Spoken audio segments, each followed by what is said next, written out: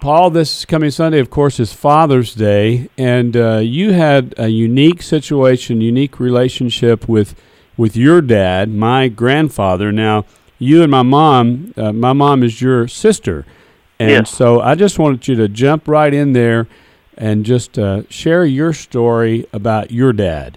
Okay. Grew up like most kids. Dad always made me go to church and made me work hard.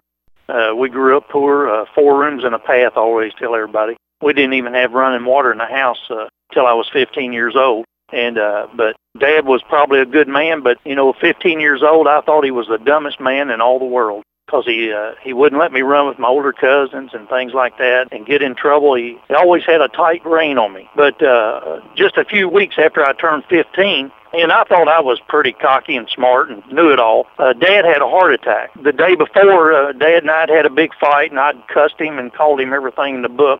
Broke his heart, I know I did.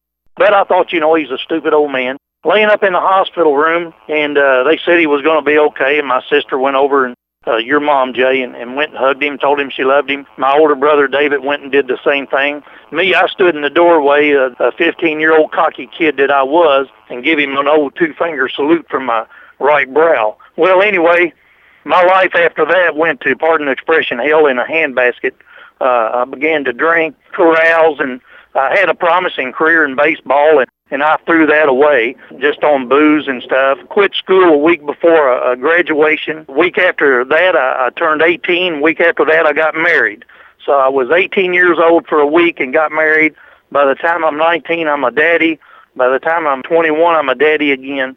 And, all through those years, something ate at me. It just kept eating and eating and eating, and I kept thinking how dumb my daddy was and how bad a relationship that I thought we had. Finally, I had children of my own, and I was drinking, and finally, when I was 27, I found out what was eating at me. It was my own guilt for what had happened. I heard my little boy say as I walked up the porch one day about half drunk, he told the neighbor kid, when I grow up, I want to be just like my daddy. And I thought, my goodness, Lord, if he grows up to be like me, he won't be worth shooting. I went that night to a revival meeting and got saved. And Jay, I want you to know, when I got on my knees and prayed, I knew right then that I was forgiven of everything that ever was. I knew from that point forth how really intelligent and loving my daddy really was. And the rest of that story is, when I gave him that 2-finger salute and walked out of that hospital, my daddy died 15 minutes later. I never got to tell him I was sorry until I got on my knees at that church altar and got forgiveness for everything. And the longer I live, the smarter I know Daddy was, and how loving man he was, and how good man he was.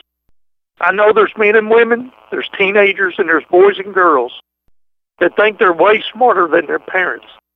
But I can tell you from experience, you don't know how much they care for you, you don't know how much you break their hearts, and you don't know how smart they are and how much you will miss them when they're gone until they are gone. And don't carry away on that grief and that guilt of unforgiveness. You make it right with them while they're still alive, and you won't have to live the life I did for all those years until I got saved. If you're out there today and you're not reconciled with your parents, if you've got things in between you and your parents that's not right, you get them taken care of today. If you don't know Jesus, ask him into your heart. It'll be the greatest decision you'll ever make. And I pray that God bless you today and that somehow this testimony will bless you and change your life in Jesus' name, because that's what we're here for. God bless you.